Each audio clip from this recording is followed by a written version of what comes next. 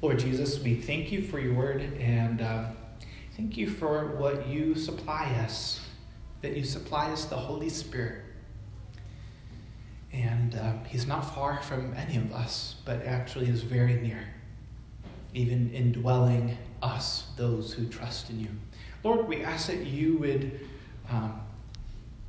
teach us, that you would enlighten us to you, and fill us with your Holy Spirit. Let us learn from your word, and let us apply it. Help us, show us how to apply your word this week. Amen. All right. So in Acts chapter 9, we talked about the conversion of Saul. What you would not pick to be God's champion for the gospel and to spread the gospel, the enemigo of the Lord chose as a chosen instrument to witness to the Gentiles, Saul of Tarsus, who was persecuting the church and kicking against the goads. And then he encountered the Lord. So now, the next window that we see in Acts is the window into a new believer's life. Not just any new believer, one that had a special and a unique calling by God, but there have many who have converted to Christ, and then great zeal filled them to run much further than those that came before them, much further even than those who even brought them to Christ. Many a man has taken with a new fervor and a new zeal, has taken the gospel to far lengths. And here we see a window into the zeal of this new believer. And as a new believer, we see that Saul takes 3 courses of action right away as a new believer. And this should be challenging for all of us, I think, as we look at what God did through Saul. So, beginning in verse 19, okay, immediately the scales fell from his eyes. He regained his sight, and then he rose and was baptized. Taking food, he was strengthened. And then we begin our next section. For some days he was with the disciples in Damascus, and immediately he proclaimed Jesus in the synagogue, saying, "He is the Son of God." And all who heard him were amazed and said, "Is not this the man who made havoc in Jerusalem of those who called upon this name? And has he not come here for this purpose, to bring them bound before the chief priests?" But Saul increased all the more in strength, and confounded the Jews who lived in Damascus by proving that Jesus was the Christ. So, first day as a new believer, I think I'll go and preach him in the synagogue. Immediately, it says, for some days he stayed with the disciples, and immediately he proclaimed Christ. The first action that Saul takes is he preaches Jesus in the synagogue. And what was the message that he was preaching? A very simple one. He's the Son of God. I noticed these little phrases over and over again. Like, remember, what did the Ethiopian confess when he was baptized? What was his confession? I believe that Jesus is the Son of God. That's very simple.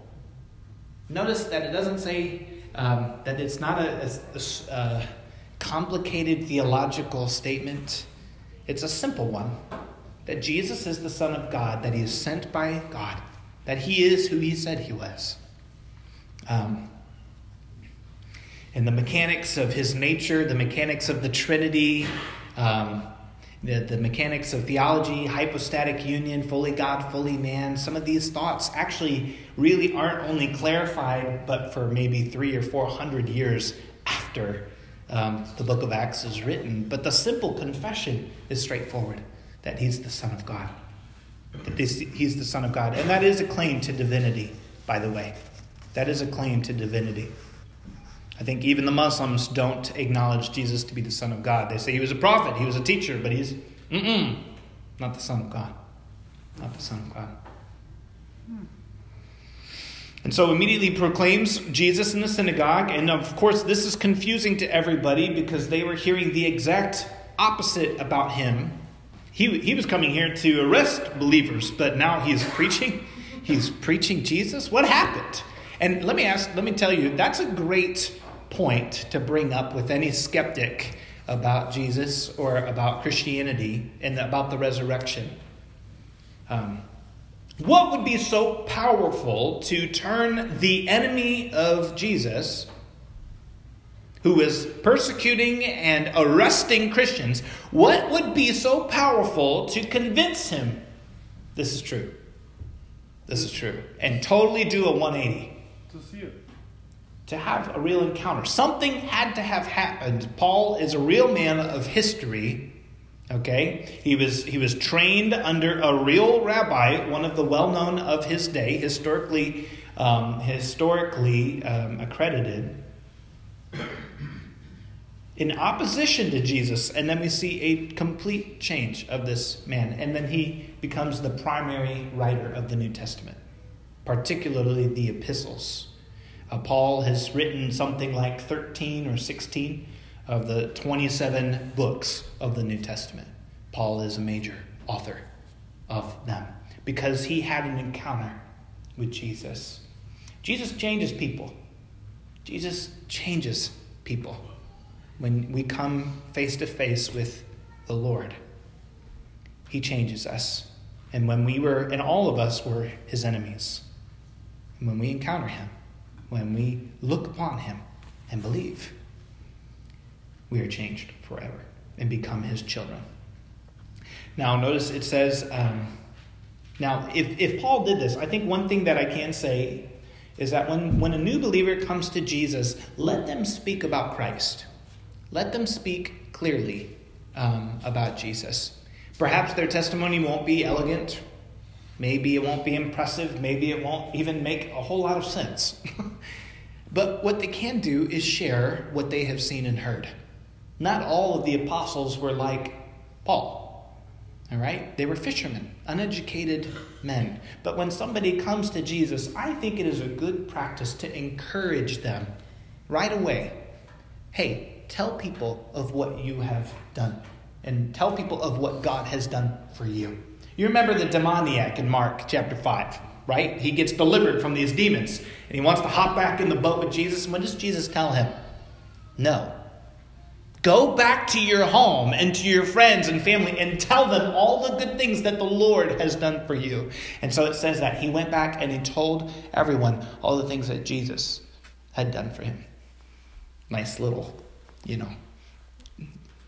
Jesus, Son of God stuff right there. Jesus is the Lord. This switch that we see in Scripture. I think it is okay to encourage new believers to speak of Christ. I read somewhere, I think one author said, if you don't encourage them to speak of Jesus right away, they may never will. Or they may learn to become quiet about their faith. I don't think that's true. Because I've gone many years feeling guilty and not saying much. And then the Lord came and convicted me, and I repented, and I broke the ice, and it was awkward, but then all of a sudden the mouth is open, and Jesus is coming out. So I wouldn't be discouraged if you feel like your mouth has been closed for Christ. Just invite the Lord into that. Tell him, Lord, I've been really wrestling with this area. But if you want even the new believer, because we tell ourselves, well, I'm not ready yet. I don't know what to say. I haven't gone to seminary. No, don't worry about that. Who is the witness? The Holy Spirit. And he's given to us that we may bear witness. You got him, you're good. And so, just something to prompt us to here. Now, it also says that Paul, in verse 22, Saul, I'm going to struggle with this until it changes his name. Saul increased all the more in strength and confounded the Jews who lived in Damascus by proving that Jesus was the Christ. He confounded. Now, notice when when they were confused by him, it says that he just increased in strength. He grew in strength. Why? Because he had now a new power source. It was no longer his power source. He was connected to God, and God filled him with strength. And when you and I are rightly related with the Lord, when the enemy comes at you, we just increase in strength because of who Jesus is. I get this picture from Pilgrim's Progress. You remember Pilgrim's Progress? Before he goes on his journey, he has to be told he has to have a couple of short lessons in this house. Forget what it's called. And one of the lessons, he sees a fire. And a man is trying to douse the fire with water. He's throwing fire on the water. But the more water he threw on, the fire just grew bigger. And he was confused by that mystery, and they showed him the backside, and there was another man on the backside that was pouring oil on the fire. Pouring oil on the fire. And it was an illustration of the grace that Jesus pours when you and I face opposition.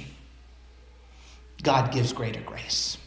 He gives grace sufficient in all things at all times, so that even when there might be the attempt to douse your faith, Jesus pours on grace. He pours on grace, as did this little baby believer. Have you ever met a new believer who is just zealous for the Lord? Just zealous. It's like all they can do is talk about reading the scriptures and talk about Jesus and don't understand why would you ever watch TV? We got Jesus, and I'm like, oh, man. Or whatever the example is. And I have seen attempts sometimes to try to douse that new believer. Perhaps because of the guilt that they bring, because of their zeal for the Lord. Because it's too hippie. It could be a little convicting. It might be easier to say, well, you'll quiet down after a while. You'll be like me at some point. Let's go the other way. Why don't we just let them light us on fire? Don't you think? I think there's a great grace when we bring new believers to the Lord. It's like this refining, and that which was old becomes new when we have young believers among us. So he confounded the Jews. So Saul had great gifts in speaking and in teaching and in reason. He was a very educated man.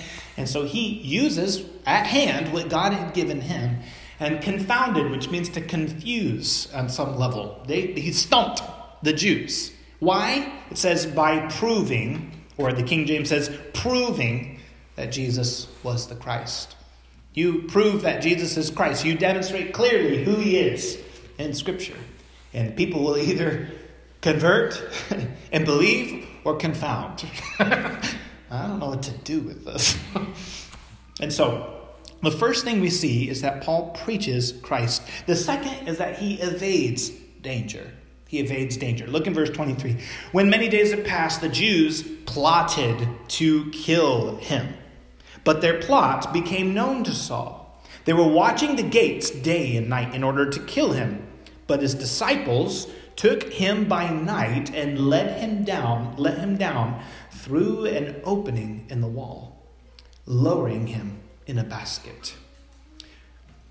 Pretty simple, but this guy is a young believer, and yet the other disciples aren't trying to flee. They need to get him out of there.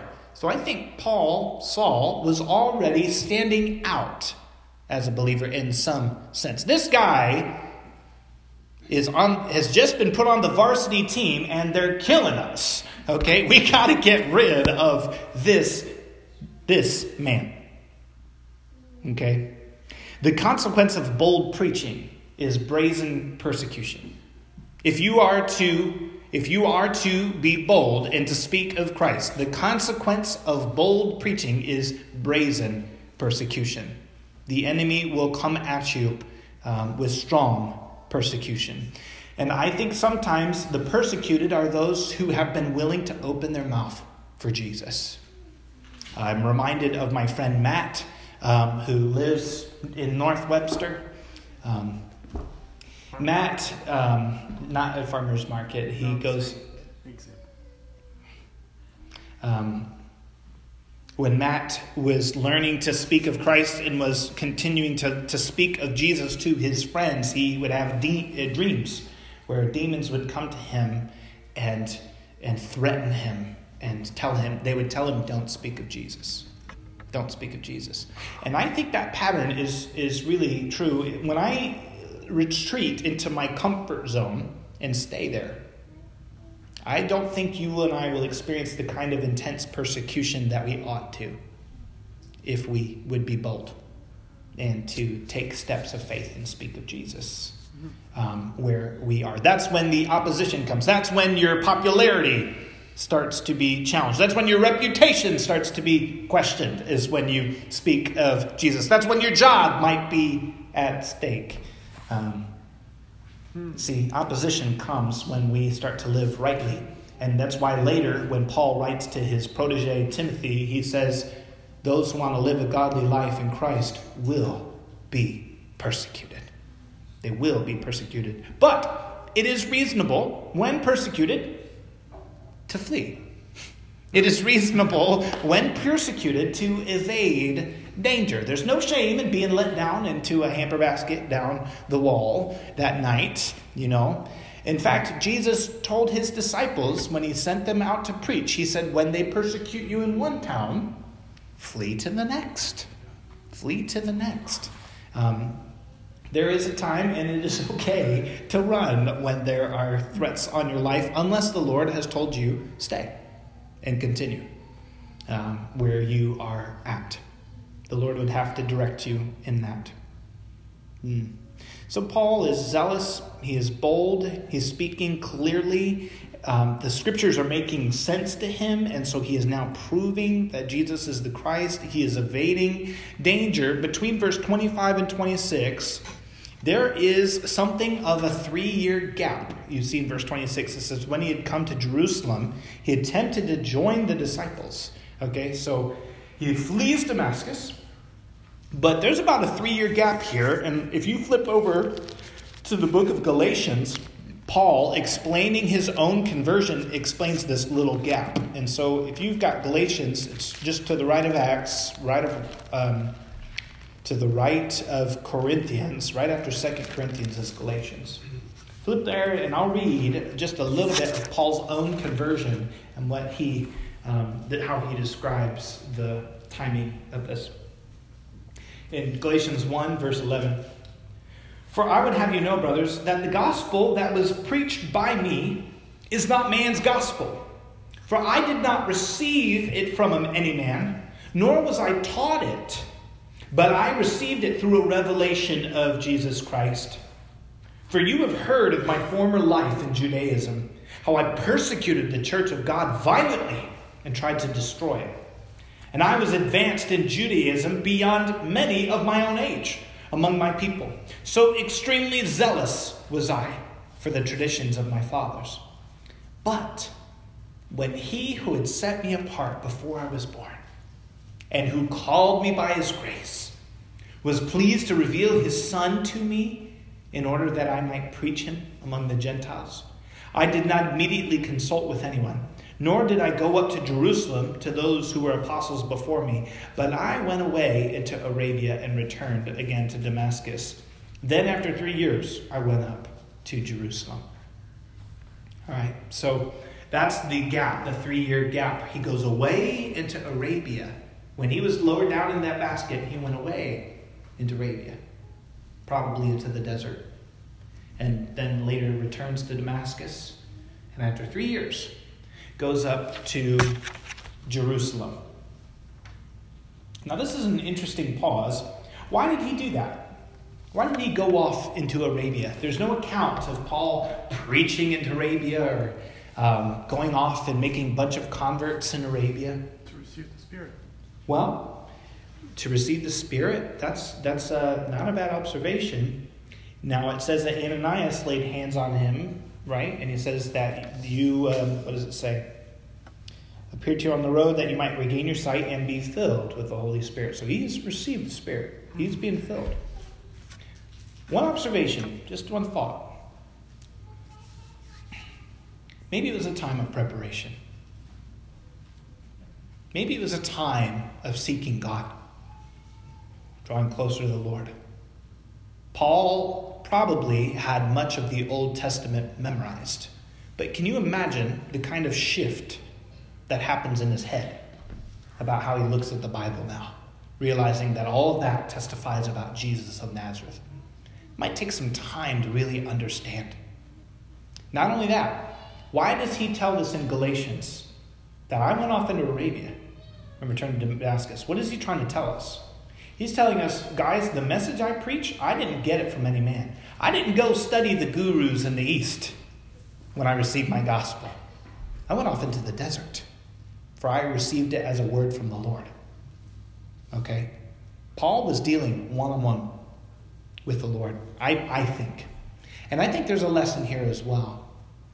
For those of us that want to, if you want to go into ministry, if you want to go into teaching, or if you want to put your hands to serve, or maybe you want to do mission work, that there is a time of preparation that the Lord may determine.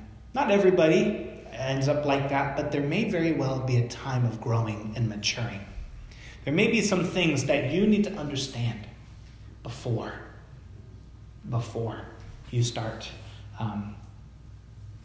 in a more intensive ministry. I can't imagine preaching without some of the things that God revealed to me in college. And it was actually, ironically, it was outside of the classroom, but he confirmed it through the classroom. When he showed me my own performance drive and how I longed for the approval of God, and I thought I needed to earn it through fasting and praying and reading, and the sense of God not being pleased with me, and the Lord showing me, Sam, you have only to trust in Jesus, that I count you righteous through his work. And the sense of, it was so critical to my foundation. And I'd wanted to be in ministry for 10 years before, and done much ministry. And yet that was essential. And God needed to build that into my heart so that I fully understood that. And I'm thankful he did. I'm thankful he put the stop on me when I thought maybe I needed to leave college and go straight into the mission field. I'm not saying that you have to go to college, but maybe you need to go off in the desert. There's two options. Desert's cheaper, by the way.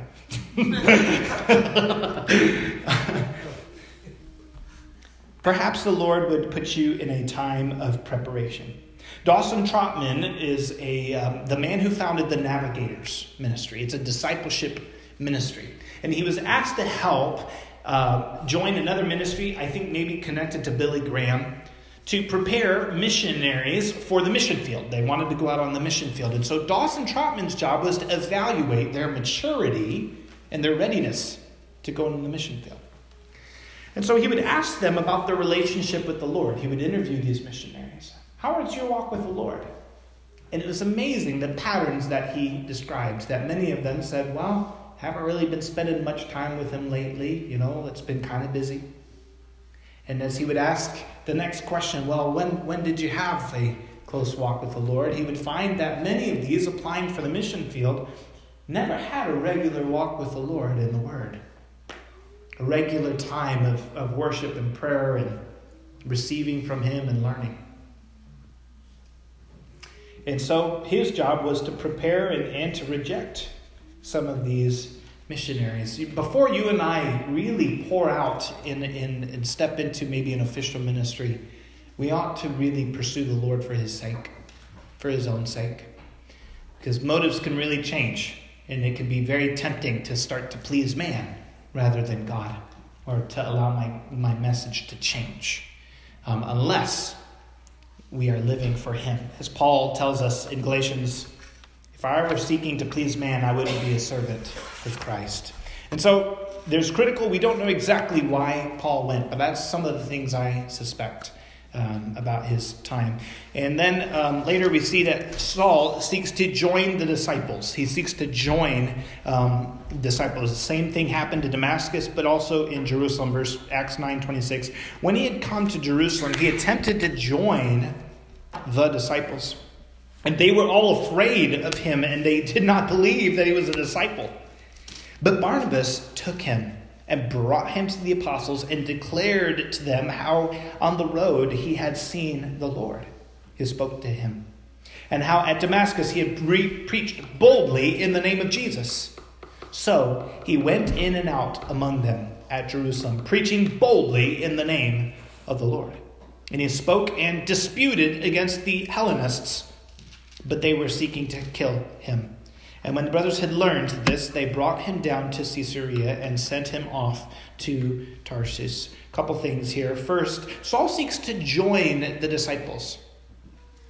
Why? Because new believers, it's like being born into a family, right? And so you want to see your mother and your father and your cousin and your uncle. You want to be a part of the family of God. And God puts this desire in us when we come to the Lord to be a part of his body, to be a part of his community. Because Jesus doesn't just dwell in one of us. He dwells in each of us.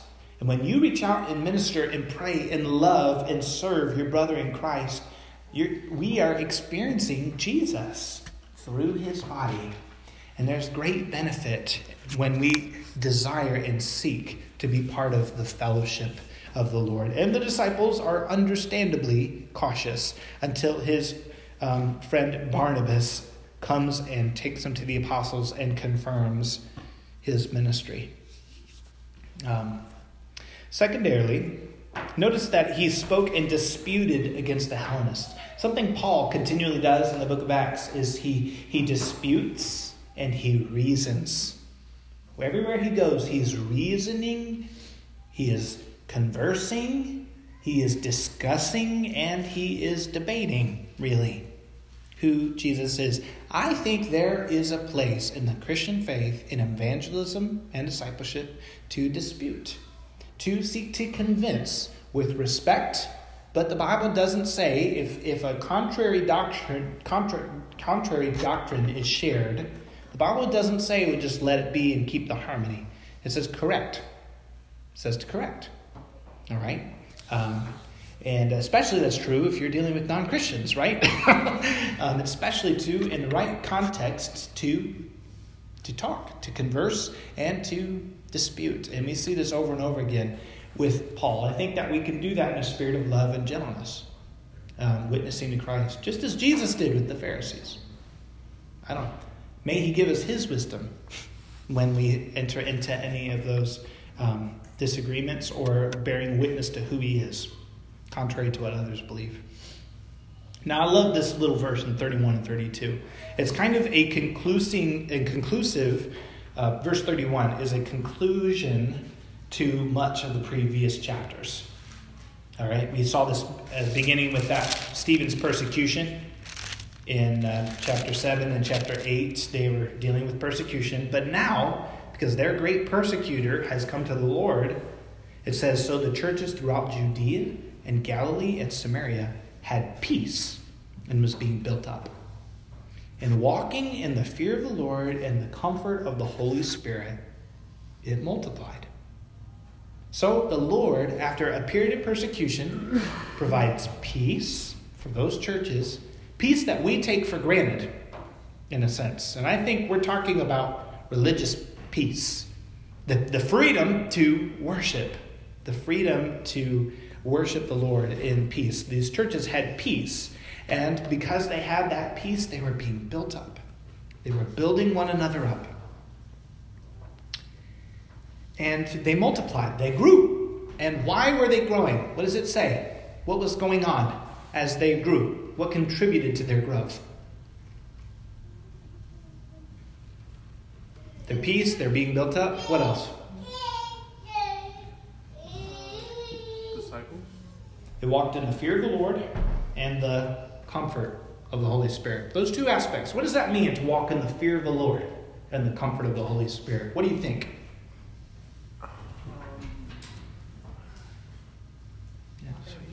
Huh? Yes. Walking in obedience. If we fear God, what that means is that we take him seriously. And one thing that means is that we obey him. We obey him. Walking in the fear of the Lord means to obey. Are you and I walking in the fear of the Lord? Are we walking? Have we obeyed what God has given us to do? Are we seeking to obey everything that he says in his word? If you and I fear him, we take him seriously. If you fear the cops, you drive the speed limit. Does that make sense? You seek to obey the cops, right? When you fear the cops, you take them seriously. If you fear the Lord, you will seek to obey him. You'll also seek to repent from sin. If you fear the Lord, you also fear that he is a righteous judge who disciplines his children and who will by no means acquit the guilty. And you'll repent of sin. That sin in your life can't stay because you fear the Lord. You love the Lord. Fearing him is also loving him and reverencing him and worshiping him. And so you will remove that sin. You will seek to do away and cut off your hand, lest your whole body be thrown into hell.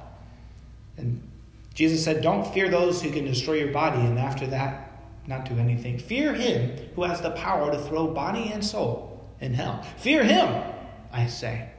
If we take him seriously, we will remove sin as the Holy Spirit convicts us. Now, what does it mean to walk in the Holy Spirit, in the comfort of the Holy Spirit? What do you think?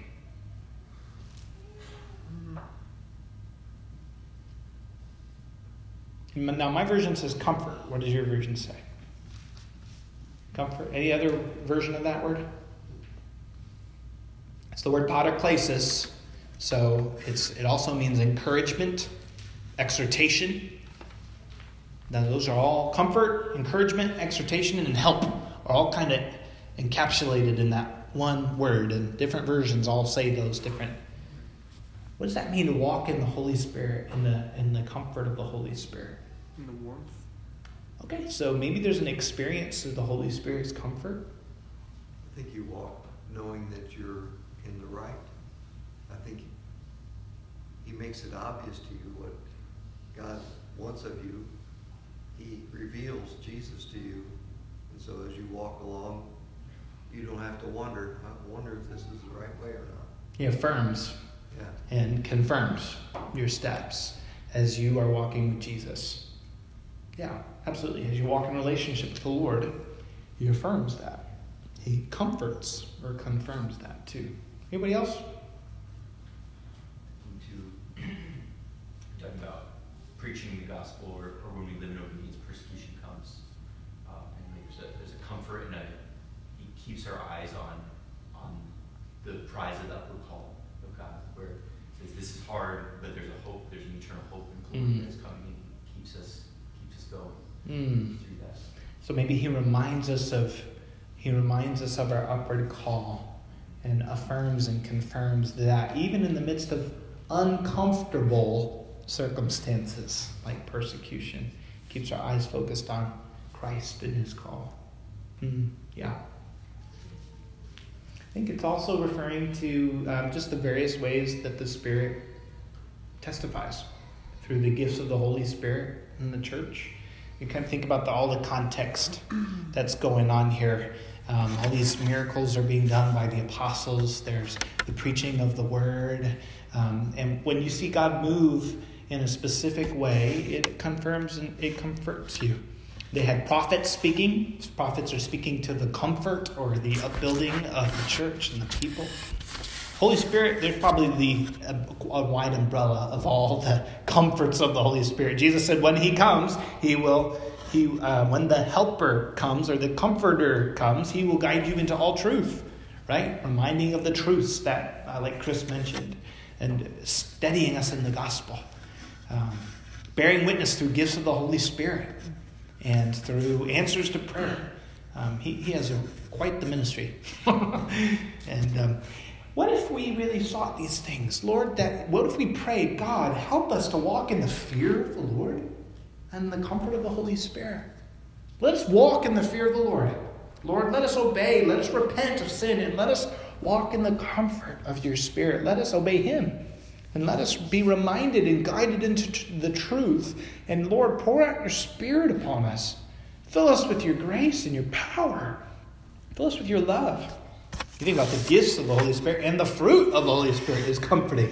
Love and joy, peace, patience. That's comforting. Yeah. I think that the Holy Spirit sometimes I've been working on this week is affirmation. And as a parent, we affirm our children. And I think God does the same thing with us. And we need that encouragement. You are mine.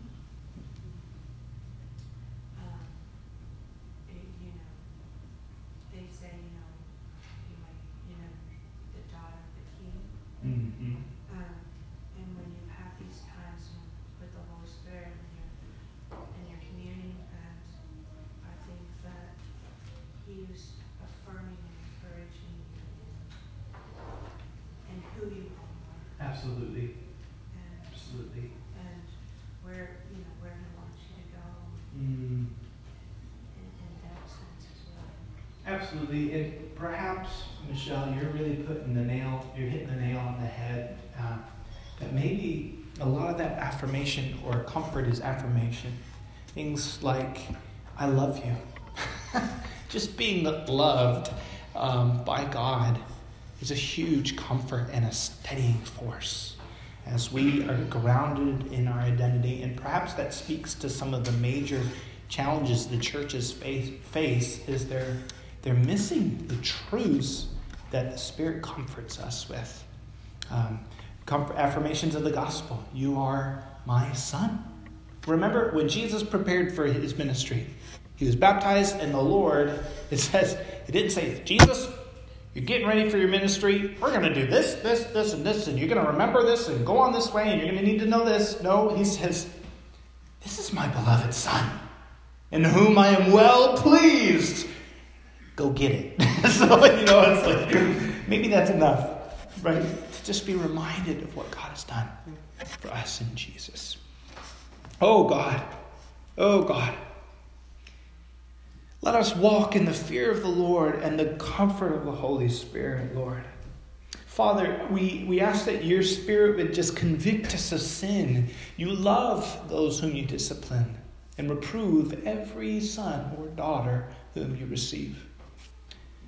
Lord, show us of any sin that we need to run from, we need to repent of and to confess. Father, we pray that you would lead us into a deep fear of you, a love and a reverence, a respect, to take you seriously at your word, God, and to obey you. Help us to obey you through your Holy Spirit. And Father, teach us to walk. I ask that you would help Broadway, help each member here to walk in the comfort of the Holy Spirit as he guides us into truth, as he affirms, Lord, as he testifies through his gifts, through his ministries. Lord, as he bears witness and reminds us of what Jesus has said, and as he affirms who we are in Jesus, teach us to walk in the comfort of the Holy Spirit, trusting, Lord, in your way that you will add to your church those daily who are being saved. In Jesus' name, amen. All right, thanks, crew. We are dismissed. And remember next week, potluck, and potluck in the back. And also the music group will be here next week. So it would be fun. Have a wonderful week.